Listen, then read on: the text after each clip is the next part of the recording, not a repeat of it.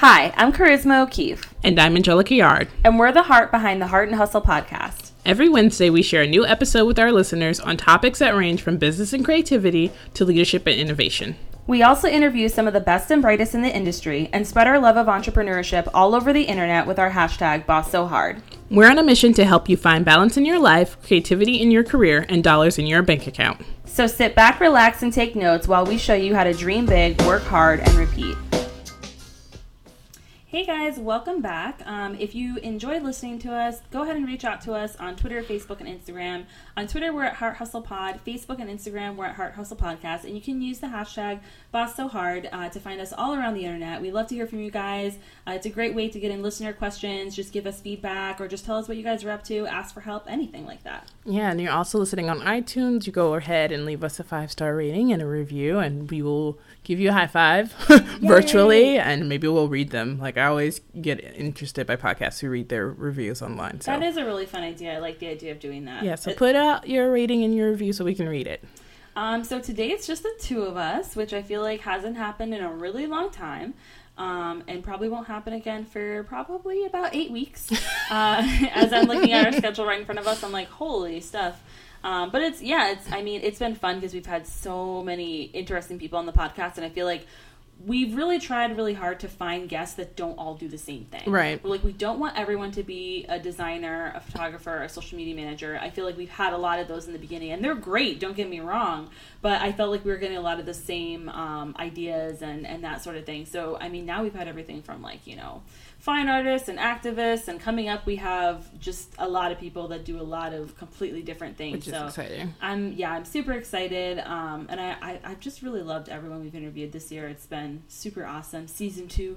Yeah, I know. 2. Like, year 2, we're coming up. We're just like, you know, Frank Underwood becoming the president of the United States. Yes. But going better, like going way better than Frank's presidency. Like, Netflix sent me a push notification about the new season, and I'm like, we're living that life though. Yeah. Like, why would I need to watch House of Cards when that's side note, what I'm living? Have you watched A Handmaid's Tale yet? I have not, and everyone to go. Everybody's watch been talking about it right now. Like, for what, I've never read the book, and I really don't understand why, because I normally feel like I was gonna say yeah, right. But I just somehow missed that one. I do believe it came out like 20 years ago, and so at that point, I think that the subject material would have probably been inappropriate for me at the time. Oh, I didn't now that care. I'm a child and I read everything. When I was a kid, I was terrible. Yeah, that's the thing, is you think that, but wait till you see it, because you're like, oh, okay. I mean, I did read a few things that... Yeah, I was reading, like, Stephen King when I was, like, 7. I feel like, in a sense, this is almost kind of, like,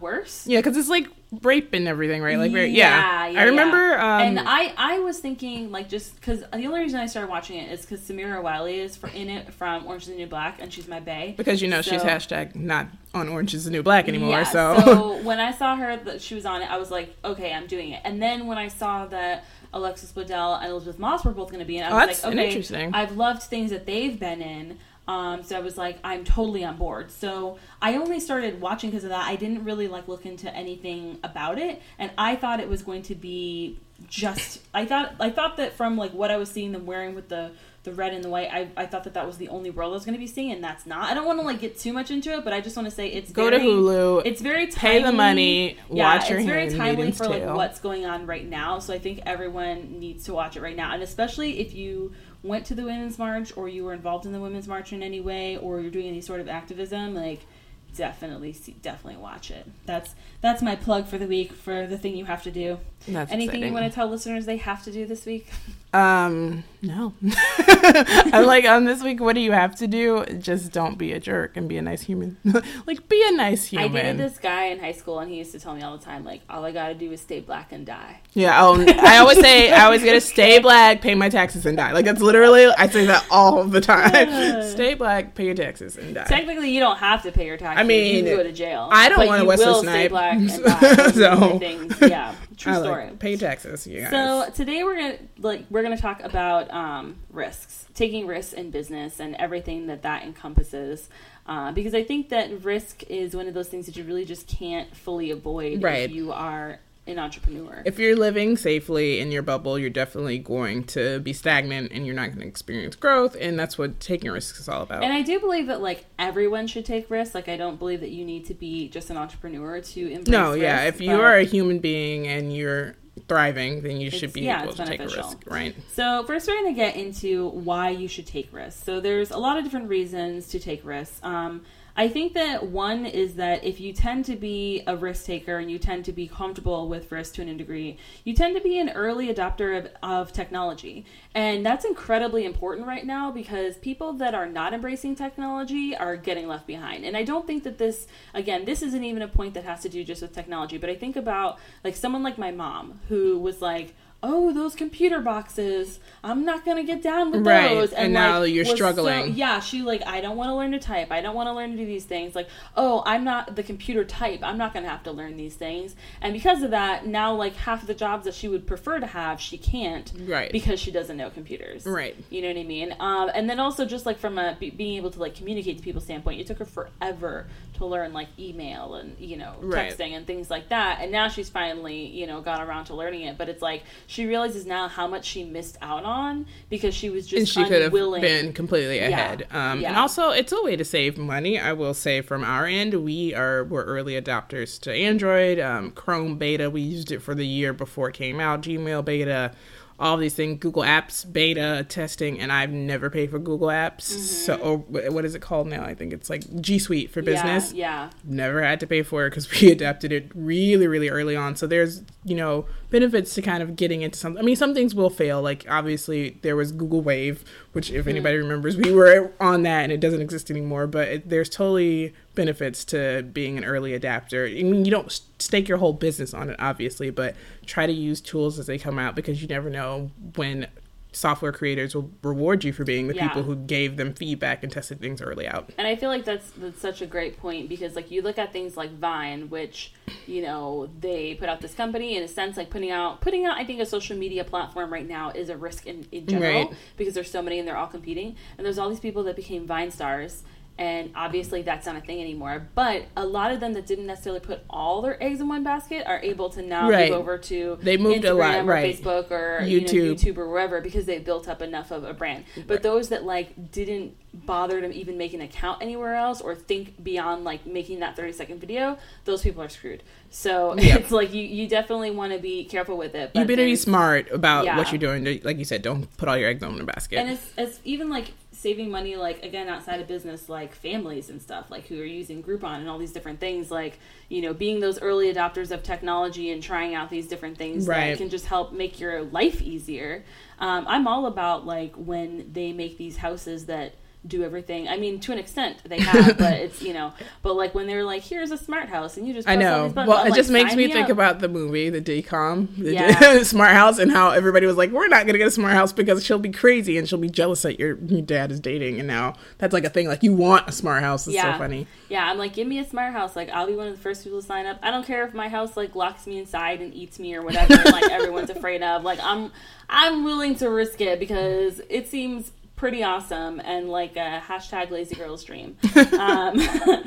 So another part of it is you usually make more money if you are a risk taker. And I think that if you really look at like pretty much any billionaire or even millionaire in the world, and of course we're talking about people that have actually made their money and not necessarily that were born into it, but any of these people that have earned this large amount of money have definitely taken some extreme risks at some point that your average person isn't going to take, because in able to reap benefits of that degree, you're going to have to take some sort of risk. Right. I mean, Richard Branson is just like the largest example. He has done so many different things that have failed, have been awful, but some of the risks he's taken have also been amazing. And him starting an airline in a country where British Airlines was established, that was a huge risk. And now he's making, he's a billionaire because of what he decided to do. So if you haven't listened to his, I think it's How Did This Get Made? Or I'll put a link to the show note to listen to how he came about going through all the different things that he's done with the Virgin brand. It's really interesting because, I mean, he was one of the first people also starting a record store when there was already existing record stores. I'm do all the things. Like, I'm going to show up. I think he had like a women's something line that he talked about that was a complete failure. I want to say it was like it was something weird like for women, and he was like,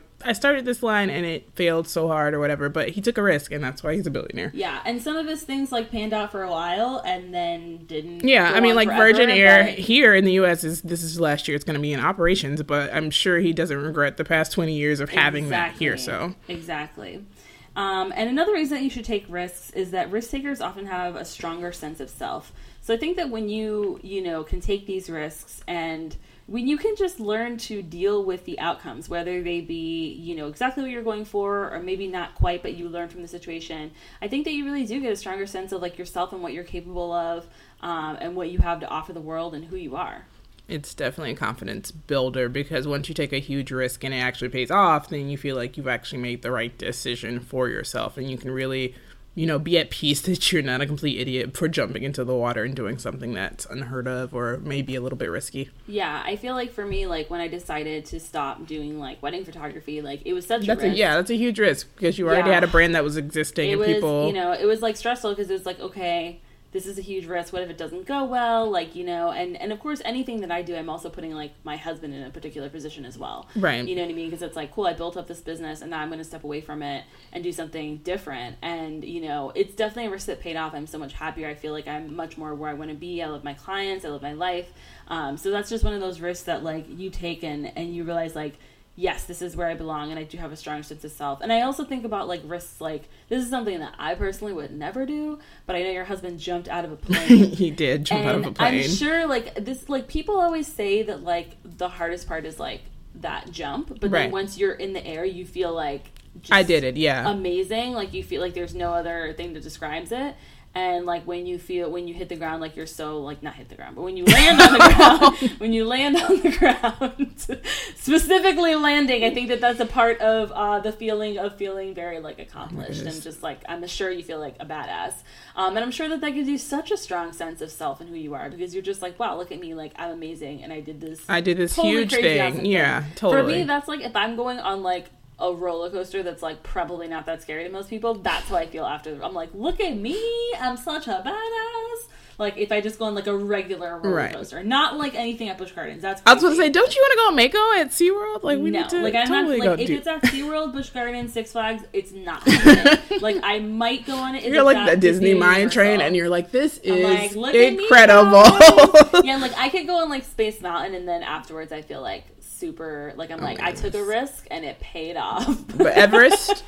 Yeah, I have mixed feelings about that. Because it goes backwards, and I don't get down with things that go backwards. We need to do it together. I'm a roller coaster person, so I'm totally like, take all my friends and put them on dangerous machines. Some person just told me, they're like, oh, when you fall from Everest, like, it's not that bad because it curves when you get to the bottom. I'm like, yeah, but look at all that falling.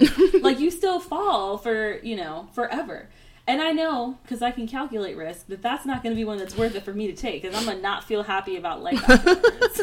You're not going to be excited about the fact that you did it. I will not have a stronger sense of self after that. So there's a lot of different risks that you can expect to take when you become a small business owner or an entrepreneur. Some of them are just unavoidable. The first one is abandoning a steady paycheck. Doesn't matter what. You are probably not going to have a steady paycheck. Now, that doesn't mean that, like, it can be bad and steady. That could mean that, like, 1 month you made $1 million, the next month you made $500,000, depending on what your particular business is. Yeah, and I mean, you can build up to getting a steady paycheck. Like, that's a thing that can happen. I think sometimes there's kind of a misinformation about, like, you're never going to, like, your business is never going to make the same amount of income. But if you're at the point where you're making a steady amount of sales or getting a certain amount of money in, then you can pay yourself a little bit of money. It's not going to be like in the beginning, you're not going to be paying yourself like a, $75,000 salary or whatever. And if you are, more power to you, shout out to you. You're probably not going to get a deal on Shark Tank, but whatever. Do that. But just, when you get to a certain point where things are steady, you can begin to pay yourself a certain amount of money that you're like, yeah. So the other thing to think about is like there's a difference between like like you were saying, like you making money and your business making money. So it's like you might decide like I can comfortably pay myself this amount, but you might have different amounts. Exactly. Your business is gonna be like,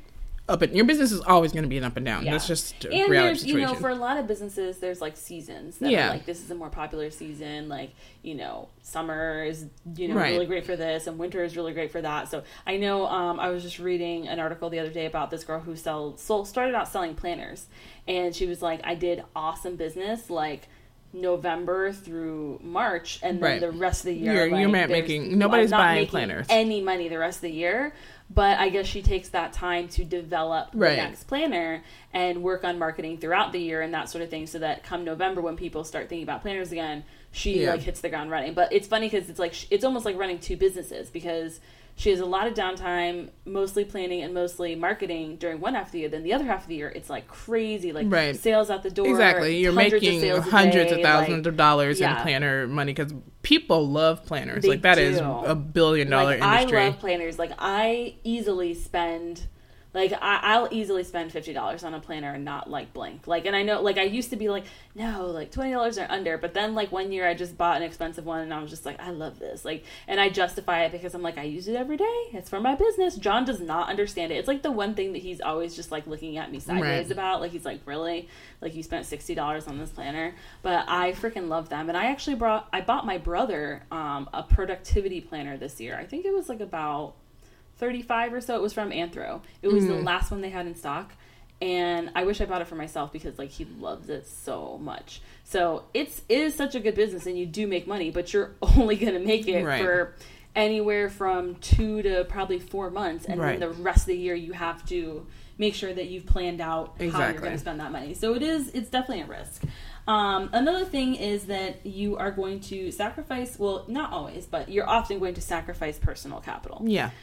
Depending on a lot of different things. I think everyone thinks that this like looks at the beginning like, oh, well, I got to have hundreds and hundreds of dollars in the beginning to invest. It's like, no, it's not necessarily that. It just might be little things over time that you do. Right. And it can even like include, you know, signing up for a different workshop to learn a new skill, or, you know, things like that. Buying a new like computer, or a new a camera, or a new lens, or whatever the case may be, instead of buying, you know, new sneakers or a new dress or whatever. Like, that's just the reality of your business being able to operate. You're going to have to put the money in the business first, because that's what's paying your bills for everything else. So just be aware that you may not always be able to see the newest Marvel release, that you may have to go buy something else instead. So that's life. John and I used to go see every single movie that would come out. Every like opening weekend. Opening night at midnight at Universal, because that's our favorite theater.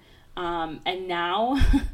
we like everyone's like, have you seen this movie? And I'm like, nope, I'll see it when it goes to Redbox. The only thing I am gonna go see Guardians of the Galaxy, because Guardians 1 is my favorite movie. But like cute. That'll probably be the last movie I see. I think the last time the only reason why we really stopped watching movies is because we had a kid, and you can't take her to 90% of the movies that we want to go see. And I think that's really like, now we're just trying to. We were like, oh, last year we did a little bit better. So much money though. It's awesome. We went to see Hidden Figures because I was like, I have to see that in the theater. But other than that, I'm like, no, wait until it has to be like a good one. I'd rather spend that on something with my business at this point. Another risk that you can expect to take as an entrepreneur is the risk of just estimating your market, because it is an estimation at the end of the day. Basically. Yeah, like it is an estimation. There is some trial and error involved in it, and you learn that a lot towards the beginning. And of course you get better at it, and it becomes a more streamlined process, and you get better at those estimations. But it's always right. You should always have at least a quarter out about how much you expect to have coming in, just for comparison numbers, so that way you can have an idea. And if you're brand new, go ahead. A lot of industries, like my sister's business, she's researching that information right now. I helped her find a lot of major companies in the industry that she's in have released their like sales and numbers and everything, so she can get an idea of what she would make being a smaller business in this area and all those things. So a lot of companies do release, and I think they might have to, depending on how you're incorporated, have to release like your sales reports or whatever to the public, depending on if you're publicly traded or something. I think that's what it is.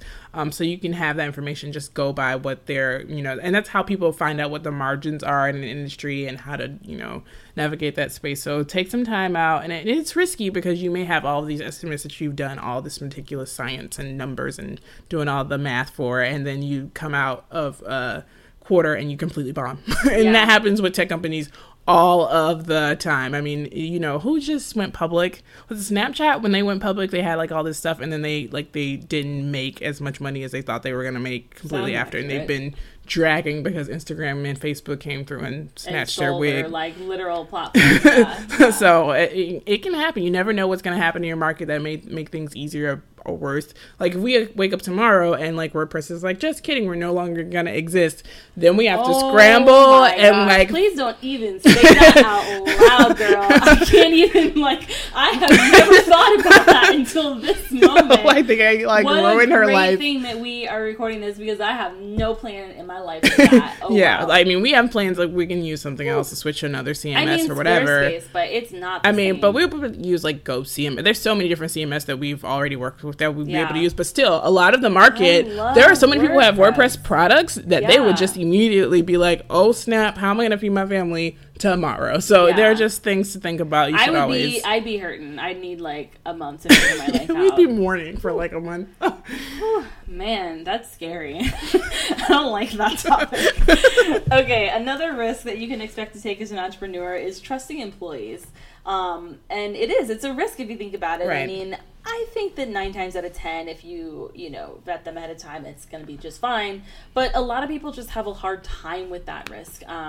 I think that I know a lot of people that are just like, oh, well, I could never, I can't imagine. Like, people are like, don't even want to hire like interns or like anything. Right. And I personally think that that's definitely one of those risks that you should take if you are in the position where you can hire an employee. I mean, like, you look at any major business that is like changing the world, none of them normally are like not having employees. Right. You know what I mean? Like it takes it takes teamwork to make the dream work. You know what I mean? And not to say that like what you're doing if you're just one person isn't important, because it is. But you cannot grow being one person doing every single thing in your business. You only have so much that you can take in, and you're going to start to be more stagnant because as technology evolves, depending on what you're doing, you're going to need more people who specialize in certain things to help you exist. It doesn't matter if you're like a company that does like products.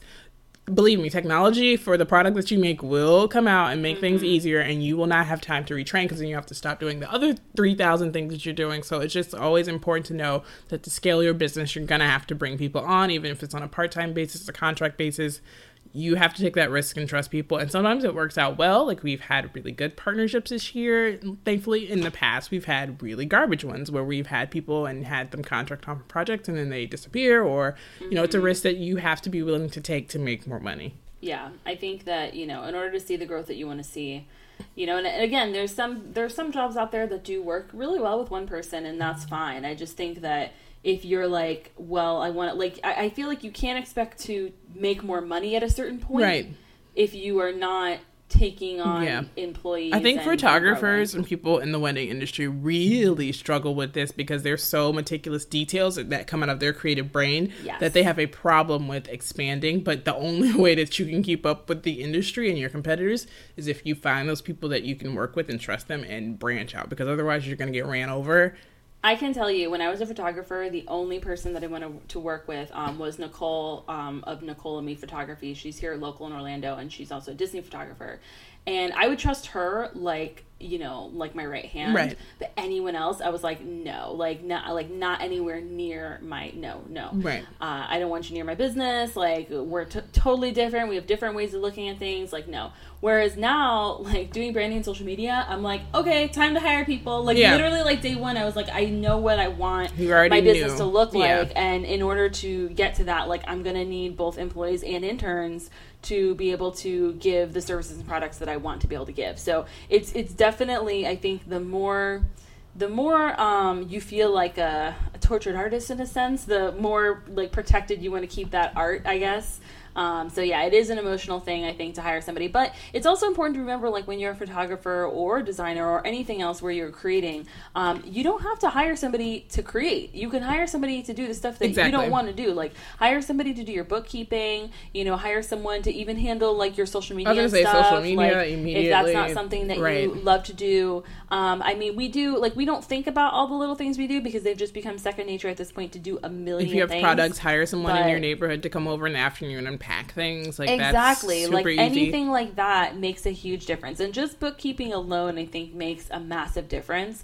So just, start out maybe small and see, small places where you can hire someone and then bring people on. A good idea is to way. hire like a stay-at-home mom, because most of the time they want to keep their skills going so that if they do return to the workspace, or even if they don't, they still want to make a little extra money so they can spend it on things. Cute baby clothes are really expensive. So I would, and it's also as a woman and as a feminist, I really do want women to continue to make their own money when they're it doesn't matter your long-term relationship, you should always not rely on one person. So I think if you're not sure where to hire someone, if you know somebody that when you went to college with that may be able to help out with bookkeeping or like, just VA stuff, like replying emails, and they're a mama and they're staying at home. That's a great point. Reach out to that person and say, hey, I know you've been at home for like a year and a half. I know you have a toddler, but we have like, I can pay you this amount of money for a couple of hours of your time. Totally works out most of the time. Yeah, I feel like that's such a awesome point, because so many single moms, because we immediately think about college students. So many stay-at-home moms have a lot of skills already that they've acquired. You got a baby. You got skills already. Unlike college students who may or may not have experience, a lot of single moms or a lot of stay-at-home moms have already had like a lot of that experience. So I feel like that is like an awesome point. Right. And they don't want to apply for jobs because they feel like, I've had this gap, usually a year. If you take a year off, most people do. And it helps with that gap. Exactly. It helps with the gap. Yeah, so I love that. Just a thing. Okay. So we talked about why you should take risks and what risks you should expect to take as an entrepreneur. So now we're going to get into the best practices for actually taking risks. Right. So I think first and foremost, it's important to remember that risk taking is a part of entrepreneurship, and with the right execution, risk taking is actually worth it. You just have to make sure that you are scaling yourself, measuring, preparing, doing as much prep work as you can, and going into it with a positive attitude. And if you're preparing, it often is worth it. I think that 9 times out of 10, when I've taken a risk, I've been like, this was a good call. Right. Doesn't always work, but when it works, it's like... It works well. It's going to be stressful in the moment. So it's okay to be like aware that this is not going to be an easy transition. Most of the time, it's totally okay to have stress. Remember to take time to breathe through those things, and then you will come out the other side. Yeah. So I think it's important to know the difference between big risks and small risks that you can kind of predict a little bit more. Right. So like a big risk would be changing your entire career. Yeah. That is a big risk. There's a lot that goes into that. That is exactly why when I went into this idea, I didn't go into it lightly. I talked before I even began to get into it. I talked about it for a long time. I did. I talked to every single person that I trusted, and I talked to them in great detail. And every single person I talked to was like 100% on board, to the point where they were like, yeah, you didn't know you'd be good at that, like duh. So for me, that was like step number 1. And then step number 2 was taking that year to be in between both, and really know what I was doing and feeling comfortable before I fully let go of wedding photography. So I feel like, when you're taking a big risk like that, you might have to take your time. You might need to bring in people to help you. You need to make sure, because if things didn't go well, then I wouldn't be able to eat food. You might have needed like time. Like some people, if you're just switching industries, you may need to pay for a consultation out with somebody that's already in your industry that you look up to. You can say, hey, I want to sit down and talk to you about, because I'm going into this field. I know a lot of developers do that if they switch different styles of development, or if a designer goes into development, or if you have a job, it's easier to say, I'm going to take the risk of paying this person a little bit of money, which is a small risk, to see if I want to invest into having this really big risk. So sometimes small risks lead up to that bigger risk. So a small risk, and like, I know some people might not even think about this, but like a small risk might be changing a system that you have. Yeah. So like, let's say you have a system and it is pretty good. It's not, you don't hate it by any means. It's going well, but you keep hearing about this other system and it is apparently so much better. Now you like your system, but you're going to take the time and energy to learn a new system and possibly have to pay for this new system. Right. And that's a risk right there. Now it's one that you probably can look into and kind of guess your outcome. Like, you might go into it being like, yeah, I'm 95% sure this is going to be exactly what I want. But there's a small amount of risk there. So some people might be more inclined to do a ton of small risks and maybe not any big risks, whereas some people are going to mix it up and be able to do both. Right. I'm trying to think of other good examples of I don't know, a small, I think like a medium-sized risk, if we're putting like medium into it, would be like rebranding the business that already exists, because it's not really a huge risk, but it's also not like, it's not trivial either, but it's something that does require a little bit more calculation and understanding what you're doing. But at the same time, it really, if you already have your clients and they love you and you already know, and you're just really just shifting focus a little bit to be more precise about what you want to offer, which is totally fine. It's something that I think most people do at some point in your business. You're going to shift focus. I think another good example of a small risk is actually side projects. Yeah, because really, if they don't go well, you normally are not out a ton of money. Like, if someone is like, you know, going into a side project, like, I wouldn't tell them to spend much money. Like, I would say do something that you are maybe already doing as a hobby, or you're doing on the side anyways. Like, and then it doesn't become this thing where, you know, at the most, like, let's say, like, if you spent like $300, then you're out $300. You know, and I don't want to say like that's not a lot of money. It is a lot of money, but you know what I mean? Like, it's obviously not the same as you didn't buy tickets to the Fire Festival. Exactly. So it's all right. Like, if you want to compare how much $300 is to anything. Exactly. It's like something that is just a little bit smaller, that is something that, you might, like something that you might spend on something that you would just enjoy, but you decide to invest instead into like a creative side project. And if you lost that money, you would still be able... You would, you're not needing a return on your investment. So I think that those are a great way to try out risk on a small scale. And for some people, they turn into these massive, you know, awesome things. Yeah, I think Lauren Home is one example where she was doing lettering projects that were just kind of like small things, and now she's doing like really big things. Like, one thing that she's doing right now is making literal flour, like FLOUR, not flour, crowns of different pastries and breads and amazing things, which I absolutely adore. And actual large brands have one brand has already copied her, which is like, okay. But I'm sure people are reaching out to her because this is such an interesting thing. The same with, you know, Danielle Evans. We're doing her food type. Started out as a side project, and now it's become her career. I was going to say, like, how Allie from the Wonder Jam, who we had here on the podcast not too long ago, was talking about how she did her first 100 Days project, and she was painting, I believe it was. And then she was doing small mini canvases. People started wanting to actually buy her paintings. Right. So which is real. Like, I've gotten people being like, I want this as a print from just doing my 100-day project. I keep bothering you and being like, did you save this one? I want this one. Like, I want all they're of like them. All up here, ready to be scanned. I know. Actually, when you went to the other room, I was looking at that one. I was like, I'm gonna steal it. But yeah, so I feel like that's for you. Like, that's a perfect example because it's like, it's low risk. You probably already have that paper here, I'm assuming. Yep. It's this paper that I got from an older friend, a couple of ours that actually just moved out of Florida. You know, they're older, and so their kids are like, come live with us because it's time.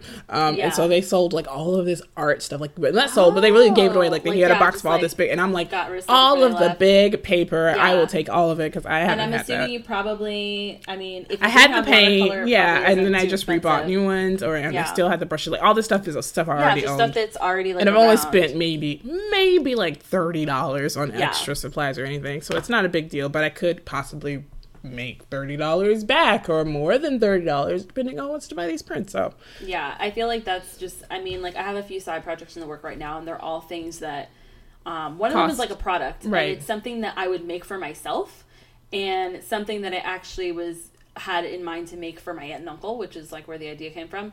And so I don't want to like say exactly what it is now because I like to debut things and make them all special and pretty. To be real extra is what I she's am saying. Very extra as a person, which I know it's fine. But yeah, so it's like, it's something that if it goes horribly wrong and nobody wants to buy it, then totally it's not a big deal because you I, still get the product. You love it. Exactly. And I'm giving them to friends and family, and it's something that I would give to friends and family anyway. Yeah. So it's like, it's totally fine. So I think that something like that is a really good example of a small risk that, you know, could pay off in a big way, but if it doesn't, if it ends up being negative, you can look at it in a positive way and be like, you know what, it worked out.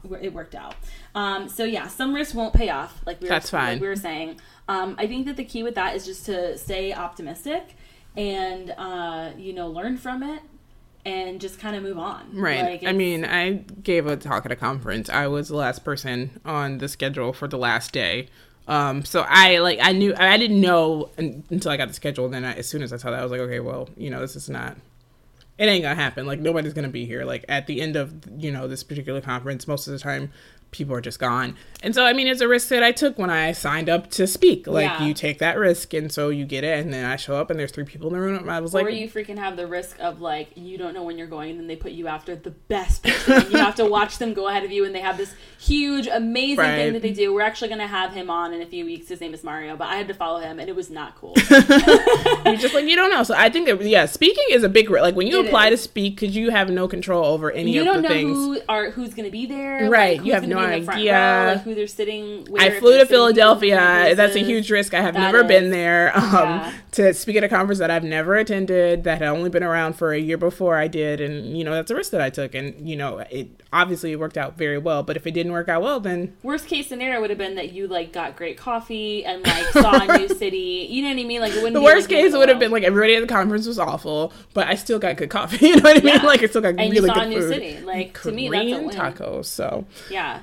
As long as there's food. Yeah, it's just being optimistic. I think really does make a difference in the way you take things. So I'm trying to think of like a good example of like a time where I took a risk and it failed. And I'm sure that there are so many. Because that conference I went to, it was a bomb for me, really, because I had 3 people. But I ate really good food that weekend, y'all. So I was not sad at all. I was like, okay. And I got a really good t-shirt. So there you go. I mean, if there's food involved or travel involved. There's food and there's free swag when you go to conferences. So really, if all things fail, your swag bag is going to be like legit. So.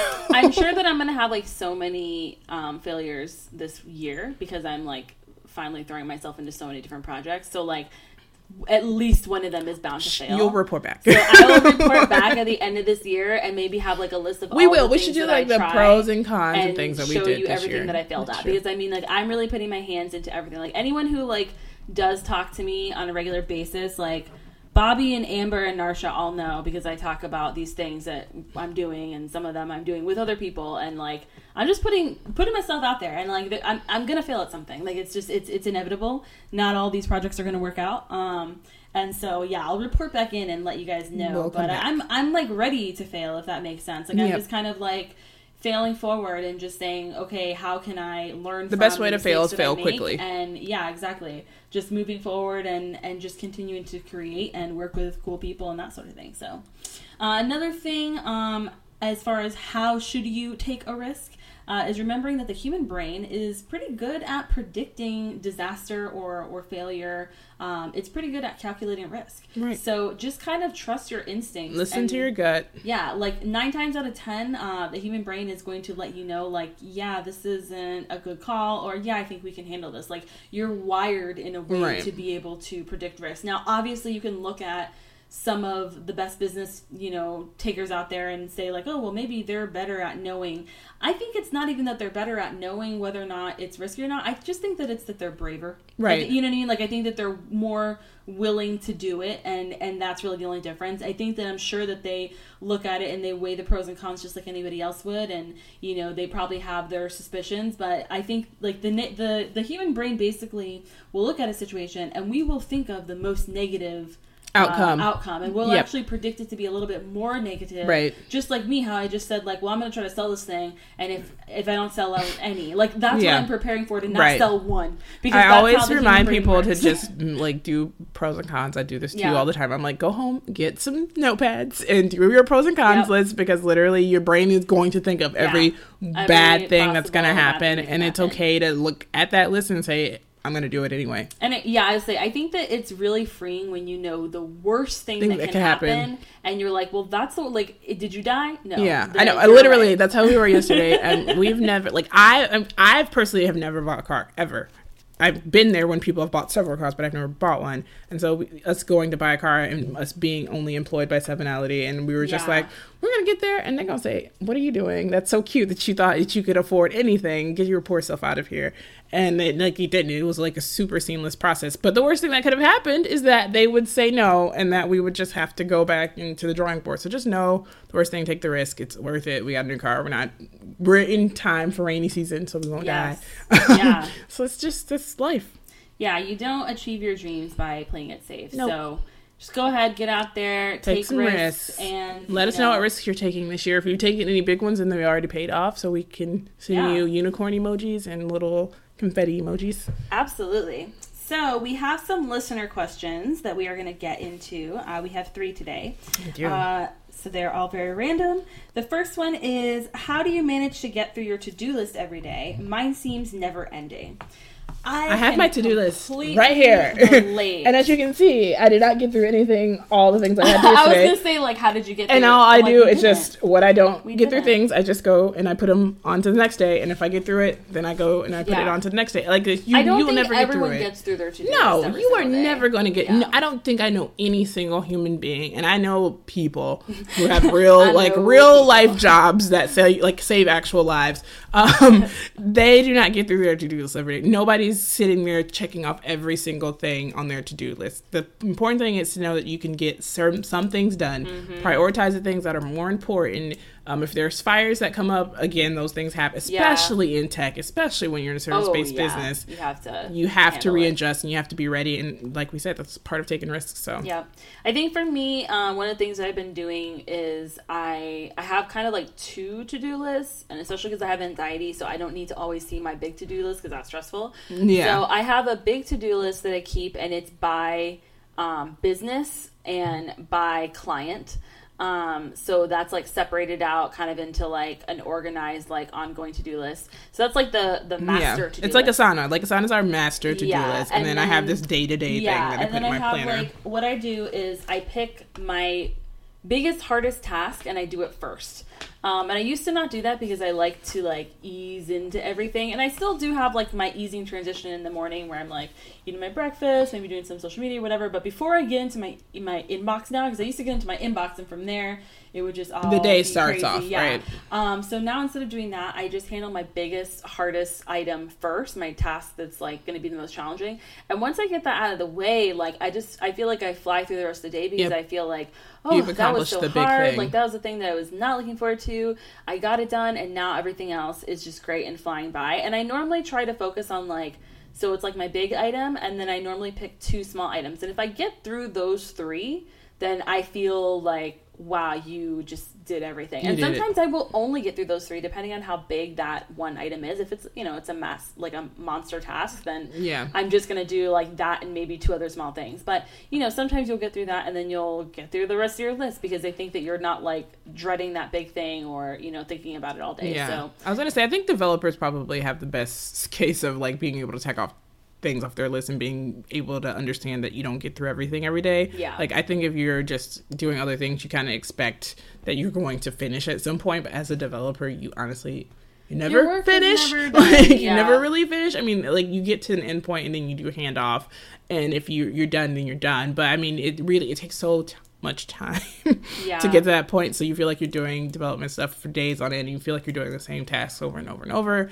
And it's something that really has helped me understand that I'm never going to get everything that I want done. I think that's the point, right? Like we're never gonna, you're never gonna be like, no matter what your industry is. Like I think about somebody who like, you can always find something else to do. They're always gonna have new orders, hopefully. So they'll always be processing orders. Like marketing is ongoing. Yeah, marketing is ongoing. Like emails are ongoing. If you have nothing to do, you should be reaching out to other people to see if you can get create things to do. Yeah, like you can always have something else to do. So I don't think that you should be stressed out about the fact that your list is never ending. Like it is never ending, and that means that you are still employed by you. So exactly. Good job. That is a good thing. So the second question is, I want to start blogging to try to bring in more business. What format should I use for my content? So that's a very interesting question because different businesses in different industries require different formats. I always vote WordPress, and now just saying the word WordPress is stressing me out because I'm thinking about what you said earlier, and I'm just like, oh my god, I never thought about that. Like, I'm gonna go do investigative work to make sure it's been around for over a decade. It will be here. I don't think Matt Mullenweg has any plans to stop. I thought of it even like after Catholic he's Church, done. like it's just gonna always be around. Like can you imagine being like we put out smoke signals like who's the new WordPress? Oh my goodness, Automatic is fine. It's fine. WordPress is fine, you guys. Like I'm sorry, give me stress. So I feel like if you're in core, it's fine. I feel like if you, depending on what your business is and depending on how often you want to blog, I just think from like if you're coming in and you don't know what you're doing, I think that WordPress is so great because it's just really to go in and like easy to go in and bang out a post and not have to know about the rest if you have somebody else that handles that side of things. So, you know, I know that some people are like, oh, well, I'm afraid of WordPress because Blogger is so easy or whatever is so easy. Okay, yeah, but just pay somebody to do the things you don't know how to do and you just blog. Yeah. Like, if you're just going into just blog and you're not trying to, like, do anything else and you want it to look good and make sense and be the best it can be, then that would be my vote. Right. And if you're not sure how often you should be posting, just a good idea is like once a week. Yeah. And then see if that's too much for you or if it's not enough, and then you increase or decrease based on that. Now, I know like Squarespace does have a built-in blogging platform. Yeah. So if you already are with Squarespace and you really use the blog, yeah, activate the really portion, like that, you know, platform, then I guess that one, I mean, that one's pretty easy to use. And if you have like a Shopify store or something, WordPress and Shopify now integrate very, very easily, so you can easily set up your Shopify store into your WordPress site, and that way you have your blog and your shop in one place. There's so many different things. WooCommerce obviously comes with WordPress, so you should already have the blog there. There's no... My biggest thing is I would say, like, use something well-known and that's been around for a long time, because if you do decide to, like, that's the thing is you can change your mind, right? And it's a lot easier to change from one major platform to another than it is from, like, some platform that, like, disappears off the face of the earth or if people tell you that, you know, people say, like, we write articles and we tell you guys about Wix and we believe because it's not good for you. Like, don't try to be like, oh, everybody's a hater on Wix, and we be like, no, nobody's being a hater. Like, these are people who actually's jobs are, like, web developers and who are developers who develop... It's for not our WordPress, fault like it's kind of trash. It's garbage, and you just deal with it. Like, suck it up. I'm glad you like it, and it's easy for you. However, your site 9 times out of 10 does not look great. Sorry to be the bearer of bad news. Everybody's like, oh, I built my site on Wix, so it looks awesome. Spoiler alert, it doesn't. Like, you know what? Maybe your site doesn't look like absolute trash, but it certainly doesn't look as good as it could look if you would just simply move it to another platform. Trust me, as somebody who looks at code, if I look at the code in the back end of your site, you're going to be like, it's garbage. Yeah. So, garbage in, garbage out. It's a thing. So our third question is, how do I reach out to someone I want to collaborate with if I don't actually know them? And I saw a lot of people actually have been asking this on Facebook groups. Yeah, so week. I do this a lot now. I message strangers all the time. Actually, it started with Angelica years and years ago, where I messaged her and I was like, hi, I see that you're, because you were on like the Sunshine Bloggers, like it was like a network of bloggers or whatever, similar to what like Philly Bloggers has now, but this was like, I know, I explained that to Christina. I was like, we did a thing one time. Like this already happened, but it didn't happen. So like, I wasn't even necessarily sure that I wanted to join that, but I just wanted to like know you. So I just like emailed, you know, her, and I was just like, hey, hi, like, do you want to have coffee with me? And I'm thinking like, she's probably going to think I'm like a crazy murderer, or she's going to be a crazy murderer. And none of those things happened. So then after that, I did the same thing, wash and repeat with Melissa, not knowing that they even knew each other, because we live in the same area. And so we all three became friends, not knowing that we all knew each other until after a minute. And then we were like, wait a second, we all know each other. So that was cool. So from there, I was like, you know, I felt like I had a really good base of friends that were diverse as far as jobs. So I felt very supported in my industry and like creatively, and I was like, you know, I'm going to reach out to other people, and if they don't want to be my friend, like, I think I'm fine with that, because like, again, the worst thing I can say is no. Yeah, like I already have like a good group of friends. So I went on and I just started like asking people, because that's the thing is, when I say friend, I'm like, you shouldn't really collaborate with somebody unless you're willing to be their friend. So I think that it should start in friendship, and then if you make good friends, like, then continue on to a collaboration. But like, don't be like, well, you got a lot of skills and I hate you, but let's collaborate. It's like, that's not the best way to go about things. So, you know, go ahead and send them an email. If you know them or not know them, if you are close to them, then you can ask them for coffee in person. If not, do it, you know, Amber and I do. We have coffee dates where you drink Skype. coffee. We're on Skype on the end while you're talking on the computer. Yeah, we're not actually in the same place, but I'm like, I got my tea and you're on my computer screen. So you can do that with anyone in the world. And just be like, hey, like, you know, I really love that you did this series. Like, I'd love to talk to you more about it. Or, hey, I love the work that you did with blah, blah, blah. We should grab a coffee Skype date sometimes. And just make it, you know, casual. Like, I don't know. Like, I've never asked people out on dates, but this is what I assume it would be like. And I think I'd be, like, awesome at it.